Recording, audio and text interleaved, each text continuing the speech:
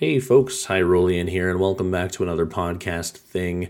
Today, I wanted to sit down with you and talk about my experiences after a week of playing Helldivers 2. This isn't going to be a proper review or anything, but as somebody who was not anticipating this game at all and has never really been that much into horde shooters, I thought it would be neat to kind of sit down and talk about how much I have been enjoying this game. So we're just going to kind of get into some first impression type deals today. I've been playing the game for a week today, and I'm currently sitting at about 20 hours in the game. So I'm not super far. I'd say I'm about halfway through some of the more basic progression stuff. But I thought it'd be fun to sit down and talk about this title because I really do have a lot to say because I do find it very polarizing. And there's a number of things that I really like and was really surprised by. And then there are some things that I also was a little bit disappointed by and I was also not a super big fan of. But overall, I'd say my impression on the game has been very positive. So I thought it'd be fun to kind of sit down and talk about how I found a game in a genre that I hadn't really given a second look at, and I ended up really liking it. So without further ado, let's get into it. So to kind of frame my perspective around this entire game, I wanted to mention that I have never even heard of Helldivers before. I never played Helldivers 1. And I've never really been a big fan of tactical, top-down type games like that. It is a sort of more like a twin-stick shooter, I guess, than a tactical game. But either way, I think I probably would have seen it on Steam and not really given it a second look, especially considering I've never really been that big into these kinds of games. The strategy genre has always kind of scared me, and I've dabbled with certain strategy games, but I honestly would have seen this game and assumed it was just another one of those like big strategy games. But it turns out it's a horde game, a horde shooter, and I have played some horde shooters. I've played a little bit of Deep Rock Galactic. I believe Left 4 Dead technically counts, but I mean, it's also not really the same thing, but I looked up horde shooters and it said Left 4 Dead, so I had to mention that. I've played a decent bit of the first two Serious Sam games, which I guess those are technically horde shooters, though they're a lot more like boomer shooters with just a lot of enemies on screen, but they're fun nonetheless. And also, this wasn't mentioned, but Risk of Rain 2 kind of feels like a horde shooter in many ways. And I love Risk of Rain 2. I purchased it right when it came out, and I had trouble getting into it. And then recently a friend of mine got me back into it, and I've put a ton of hours into Risk of Rain 2 now, and I've really been enjoying Risk of Rain 2. And although that's technically a roguelike, it feels like a roguelike wrapped around a horde shooter, so that's a good comparison point for me as well. And also I've played a tiny little bit of Earth Defense Force, aka EDF, and I would say that if you've played EDF, that's probably the closest comparison for somebody like me to give you.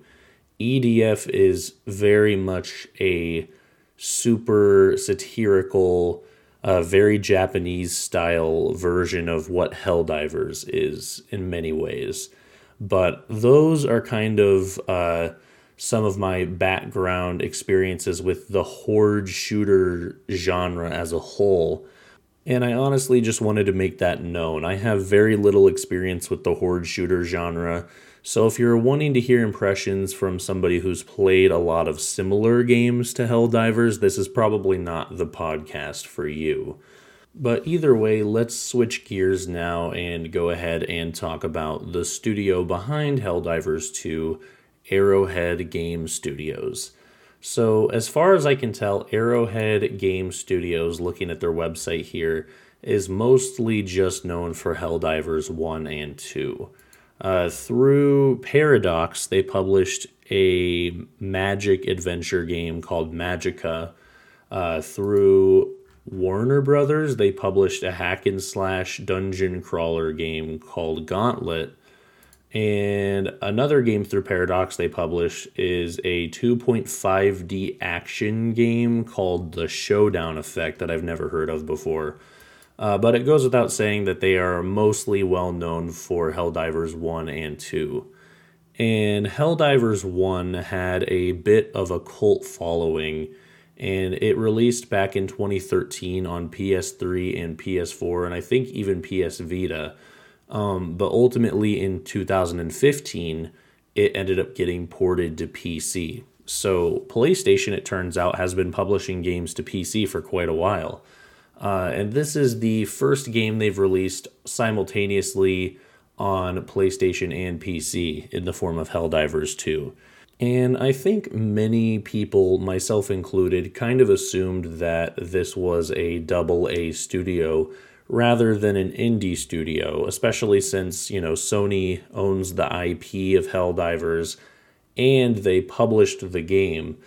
But it turns out that Arrowhead Game Studios is an independent studio and it's very much its own thing. Though I suspect that might change eventually now that Helldivers has become such a big deal.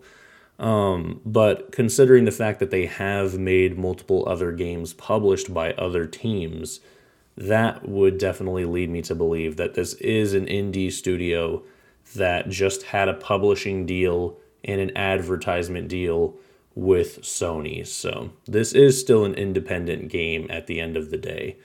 But now I want to switch gears again and actually talk about the game itself.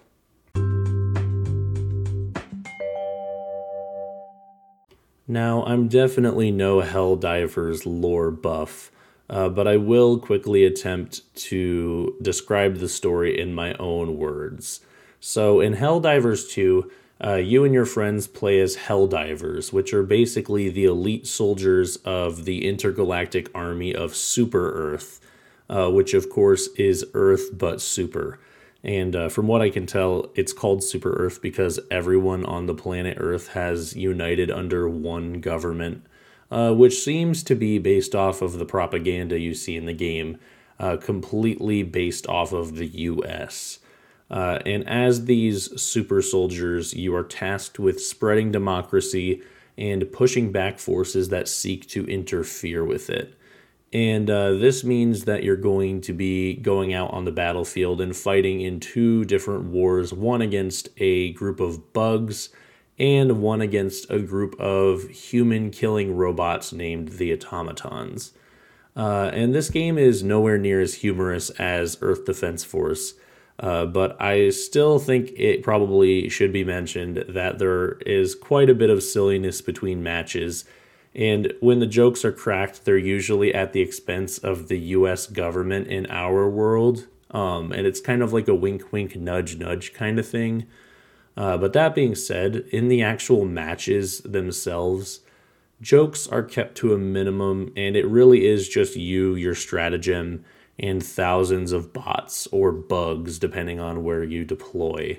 But it is basically an ongoing strife between these two different wars going on, where the bugs and the automatons are trying to get to Earth, and in the story, we are trying to push them back and keep them away. And they kind of have this whole live service game thing going on where the story is going to progress as the game exists. And there are already teases of two possible extra factions from the first Helldivers games also starting a war with us from the north and the south of the galaxy map. So eventually we're going to be surrounded on all sides, and it's going to be a true all-out war where we're just trying to hold our own in the center of our galaxy, which is our planet. So that's kind of an overview of the story of Helldivers so far. So at this point, you might be wondering, what is Helldivers 2 actually like to play? So at its core, Helldivers 2 is a standard third-person shooter, horde shooter, and it has very deliberate and kind of slow, in some cases, feeling gunplay. It's very much enemies have weak points, you have limited ammo, you do the math. Certain weapons are better for certain enemies, and you kind of really have to focus in on trying to hit enemy weak points and kind of strategizing on how you want to best use your abilities in order to get a one-up on them and not get overwhelmed.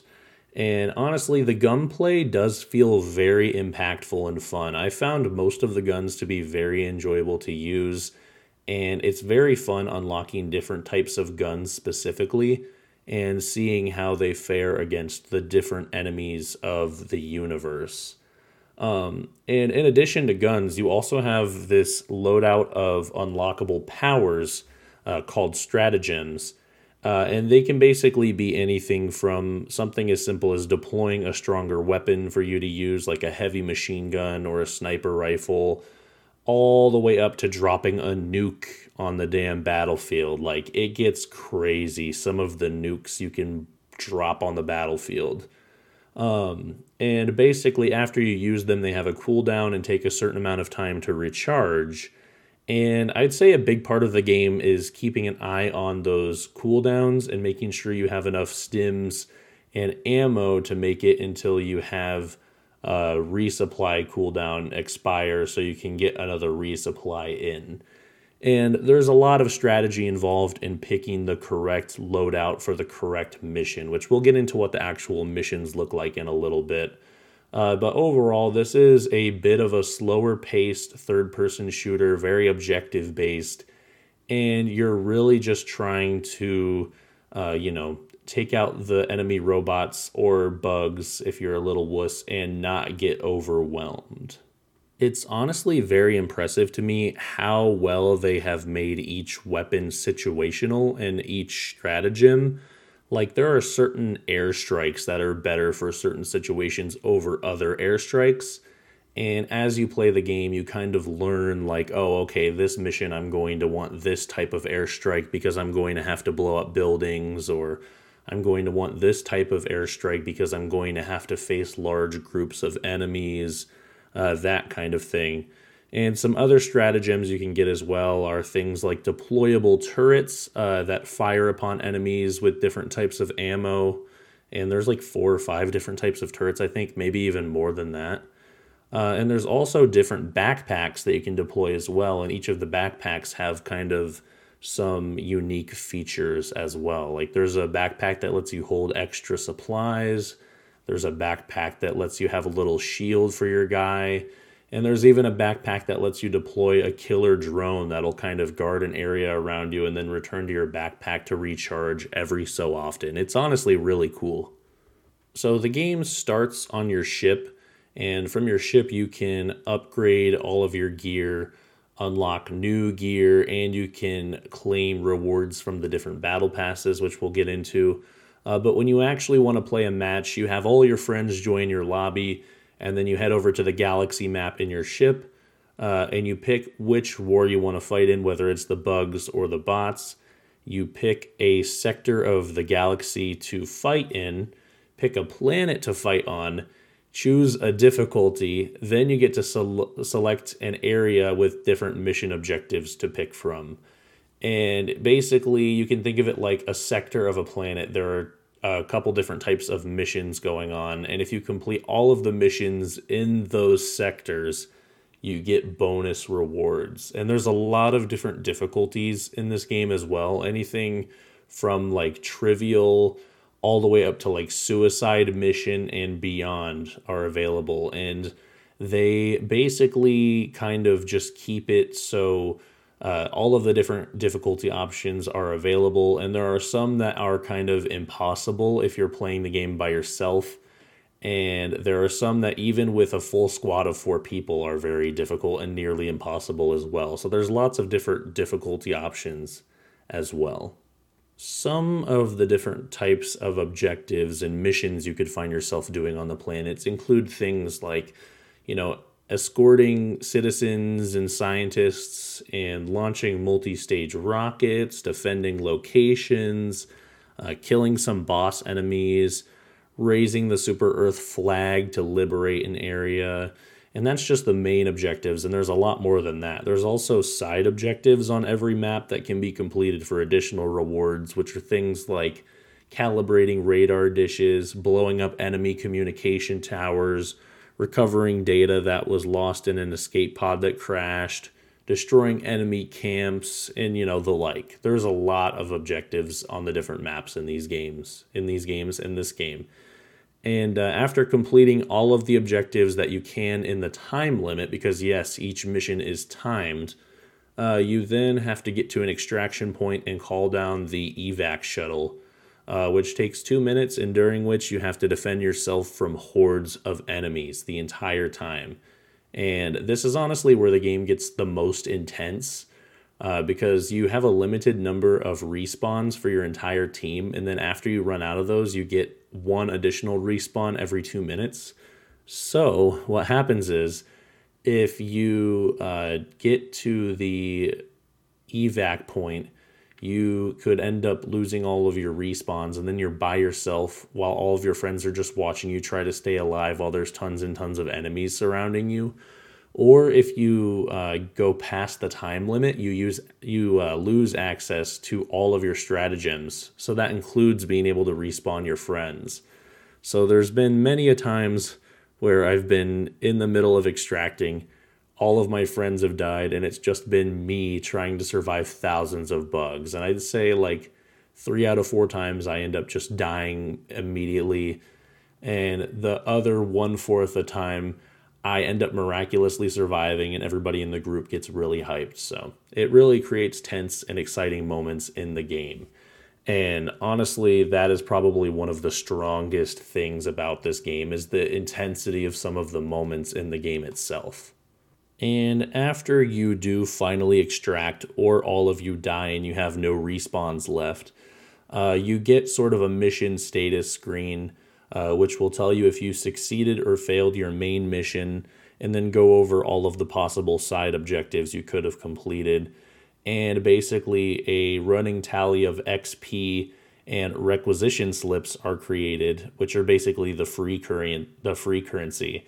And the more you complete, the more you get. The faster you complete it, the more you get. The more of you that extract, the more you get. And it is possible that none of you extract, but as long as you complete the main objective, you do still get quite a bit of stuff from doing that. And there really is a lot of different types of rewards you can get for completing missions as well. And that's not even mentioning all of the hidden rewards you can find around the map while you're actually playing as well, by doing a little bit of exploring, including the premium currency, the game's equivalent to battle stars to redeem stuff on the battle passes, and a ton of other stuff as well. There is seriously like so much intricacy in kind of deciding how you want to spend your time during the missions to maximize your XP gain and your currency gain by the end of the mission. And after you do finally complete the mission, whether it be extracting or otherwise, you get to see the liberation percentage for the planet that your team contributed.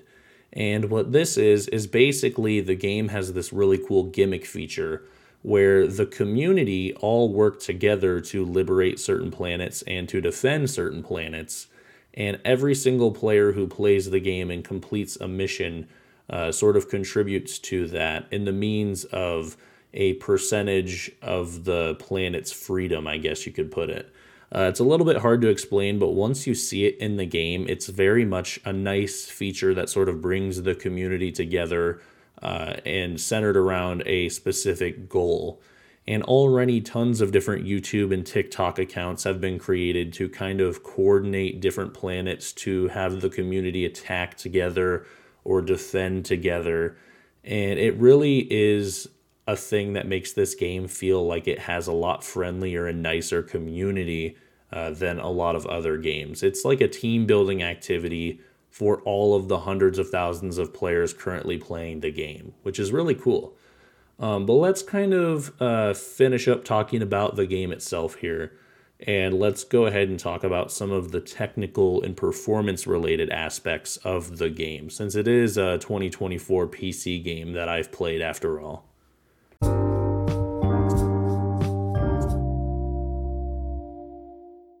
So I want to open up this technical analysis by saying that the game does run well enough for a title with this much going on in the matches. There are always thousands and thousands of enemies on screen in this game, unless you're kind of away from the crowds. And as such, on like medium to high settings, my moderately good system has no trouble hitting 60 FPS most of the time. And that being said, without enemies around, I'm easily over 100 FPS in most areas. But, obviously performance can always be improved, but this is a very acceptable amount of performance for the kind of game that this is. And what I would recommend to you, especially if you have an older PC that might not be absolutely ready to demolish this game, I would start on minimum settings and kind of slowly raise up the graphics settings and trying different matches out until you end up with a good balance between playable and decent graphics. Because I gotta be honest, the graphics are really just okay. The intro cutscene kind of tricked me because it's very beautiful and very like high graphics quality, but the game itself looks like something that would be comfortable running on a PS4 or an Xbox One, if I'm being honest with you. It's basically as good as it can look for the sheer number of enemies on screen, if you ask me. It's not really a deal breaker, but that's something to keep in mind. A lot of the particle effects are really cool, and a lot of the environmental shading's very cool, but in terms of textures and model quality and that kind of thing, this isn't going to absolutely blow you away, even at the highest settings, in my opinion. But that being said, at least the menus are kept to a minimum, and they're not too tedious to navigate. And that includes the stratagem menu, which is super fun because it's basically there to allow you to frantically have to press certain button combinations in to use your different abilities. And it makes the intensity of encounters a lot higher when you have to hit a certain combination of arrow keys in order to throw down your, airstrike while you're being shot at by hundreds and hundreds of bots. It makes it really exciting and fun. And I want to say too, as far as the stratagem menu goes, people who set up macros for the stratagem menu are fucking cowards, and they should be kicked off the Helldivers squad or whatever. They're fucking traitors. Anyway, I also would like to say I only crashed once, and it was on like the very first day I played, and it was while I was joining a match. And unlike other players, I think I've been able to mostly avoid the loading screens where you have to wait for hours and hours to get into the game. I think they kind of have been working to improve that, and I've been very lucky, but I also don't really play during peak hours, so that's something to keep in mind as well. But yeah, they've kind of changed it too, so instead of sitting at the loading screen and waiting to get into the game, they'll at least let you on your ship, and you can kind of do your upgrades and check things out. And then once you finally load into a game, that's when you might have some issues if you don't have a squad to play with or if you're playing at peak hours. But they are working on improving that every single day. And a lot of people talk about how they said to wait. They now have come back and said that they are comfortable with the amount of players their servers can handle. I think they said that they're up to 800,000 concurrent players possible on their servers now, which is great because the last weekend that I played, we nearly got there and the servers held on and it was just fine. So that's something to keep in mind. And I didn't really experience the black screen issue that some players were experiencing, which apparently has been fixed. But I did have a pretty annoying problem once where I could not load into any matches for some reason, and I was trying to figure out why. And I spent like an hour or two trying to figure out why all of my friends were online and able to get into lobbies, and I seemed to be the only one that couldn't. And it turns out that I just needed to reset my router. I reset my router out of frustration, and that ended up fixing it, which was really strange and not really like any other problem I've had in any PC game before. This is definitely not my fault. I don't think it's a server issue, though. I think it's probably an issue with the game. So hopefully it's something they can fix and address in a future patch. And while there are some minor bugs in the games and weird oddities like that, I would say overall it's pretty glitch-free and pretty performant. And they've managed to polish out a lot of that launch period jank that the game originally kind of got a lot of flack for. And I really want to emphasize at this point, they did tell people to kind of chill it and wait a little bit on buying the game while they kind of up the server count a little bit. But they are completely confident in the amount of players that can join the server now, and they say that everything should be perfectly fine. So if you were one of those people that were waiting to buy the game because of the fact that they said to wait until they could improve the number of players that could join the server, now's your chance. They improved it, so get your ass on the battlefield.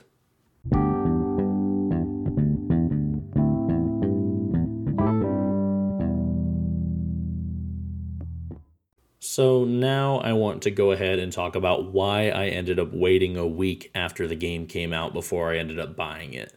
And that all starts with a little game called Pal World. I instantly bought Pal World, and I really enjoyed what I played of it, but I got busy playing some other games and have not picked it up since. And I was really worried that was going to happen again with Helldivers. I've been checking out so many games recently. I've been playing so much different stuff that games have to really do something special to hold my attention.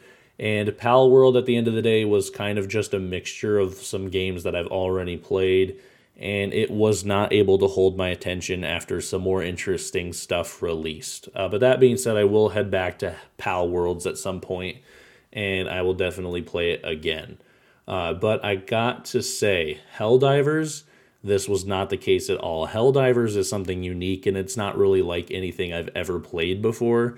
And as such, it is doing a very good job of holding my attention. I have played it every single day since I bought it. And I love that since, AAA developers are kind of taking a break this year, since they kind of released a lot of great stuff in 2023, and they have a ton of great stuff planned for 2025. Smaller game studios like this, like the people behind Pal Worlds, like the people behind all these great indie games coming out this year, are really having an opportunity to shine.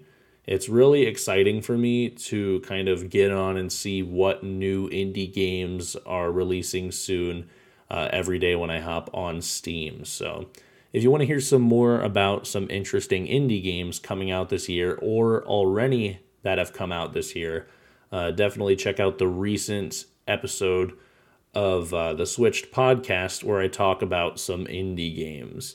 Another reason why I waited on this game is it is $40, but it still has microtransactions and a battle pass. And the reason I have not mentioned this beforehand is because before I bought this game, it was a huge red flag to me.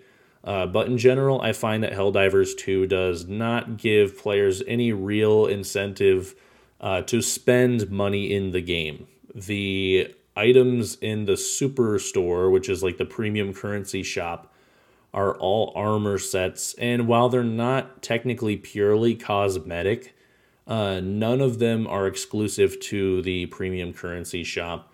But they also do give you premium currency in quite an abundancy as rewards on different levels and in the various battle passes. So I'd say after about 20 hours of play, you should have plenty of the premium currency to spend on stuff in the item shop or on the premium battle passes. Now, speaking of the battle passes, there are currently 2 in the game.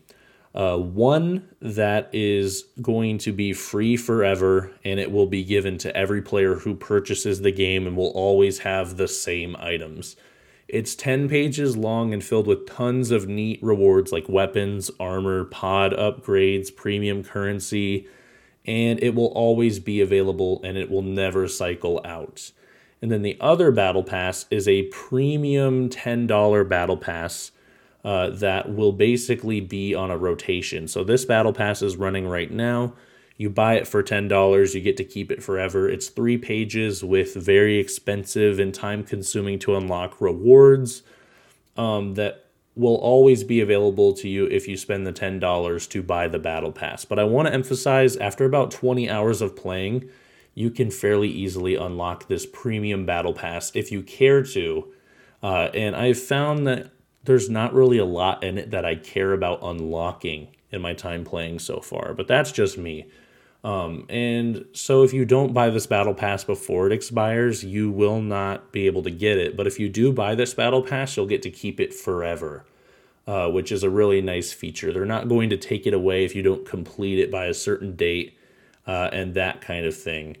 But I really do have to admit, I'm not a super big fan of the fact that there are certain weapons that are exclusive to the Premium Battle Pass. Right now, it's just like an explosive assault rifle, like fire ammo shotgun, a cool revolver, that kind of thing. I wish that weapons were not kept behind battle passes, but that's something that they may or may not change in the future. I kind of hope they do. But at least it is possible to purchase these premium battle passes with premium credits that you can earn in the game fairly easily. Overall, would I have preferred for them to just make the game $60 instead of $40 and skip all of this microtransaction crap? Absolutely.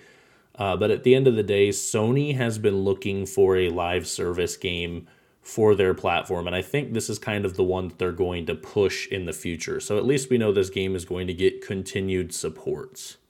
And honestly, do I think this game will stay around? Absolutely. Even if the player numbers kind of drop off like a lot of these fad games do.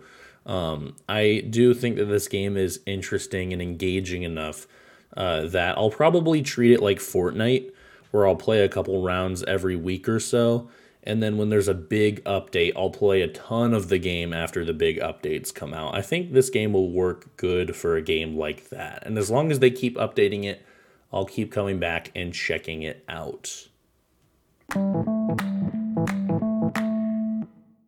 Well, folks, there you have it. There is a Horde Shooter Noob's impressions on Helldivers 2 after about a week of playing. Honestly, for me, the pros boil down to the fact that the game's very replayable and fun with friends, has great gameplay mechanics and gunplay, very cinematic battles, lots of upgrades to work towards, the whole neat community-driven galaxy map gimmick. And honestly, some of the cons are more that the graphics are just okay and the performance is just okay. There's not a lot of mobility options on planets. Like, I'd love to see mechs get introduced at some point, which I hear they are, and other mobility things as well. Like a better jetpack or, some sort of like a hover bike would be really neat to see as well. Also, it's kind of a con that some of the neat weapons are locked behind the premium battle pass. I'd rather have those available to everyone, but it is obtainable and unlockable. It just takes a little bit more grinding to unlock if you want those items and you don't want to pay. There are some technical issues with the game as well, like that strange router issue I had. And then the last thing is, the game is not as fun by yourself, in my opinion. This is a really good example of a game that benefits from the more friends you have to play it with, and I think it only multiplies. So having one person to play it with is great, having 2 people to play it with is better, and having 3 so you can have a full squad really makes this game pop and is the most fun to be had. And it really is kind of boring playing by yourself. It is still kind of fun. But unless you want to play with randos and kind of just queue up with a bunch of random people, you're not going to get a lot of progression in playing the game entirely by yourself, especially not on that premium battle pass where the rewards cost a lot more medals, and you kind of have to grind out a lot of games as a solo player to unlock those medals, because you can't play at the higher difficulties, which reward you with more medals unless you have other people to play with. So overall, at the end of the day, for $40, Helldivers 2 is a very fun and engaging multiplayer title with some live service elements that are a little bit questionable, but at the end of the day are better than what other studios are doing. And for that $40 price tag, I feel like right now the game is very much worth it. And as they add more and more content and kind of release new seasons in the future, the game is going to become even more intricate, and there's going to be different enemies to fight, and there's going to be different stuff to do. And even if those do come as paid expansions, I think that the game is going to get even more exciting as the time goes on. So that's some of my thoughts on Helldivers 2, folks. I hope you enjoyed hearing my perspective on all of this. And yeah, I'll be back with some more podcast type stuff real soon. Thanks for listening, folks. And remember to protect democracy, or whatever the Helldivers guys say. For Super Earth!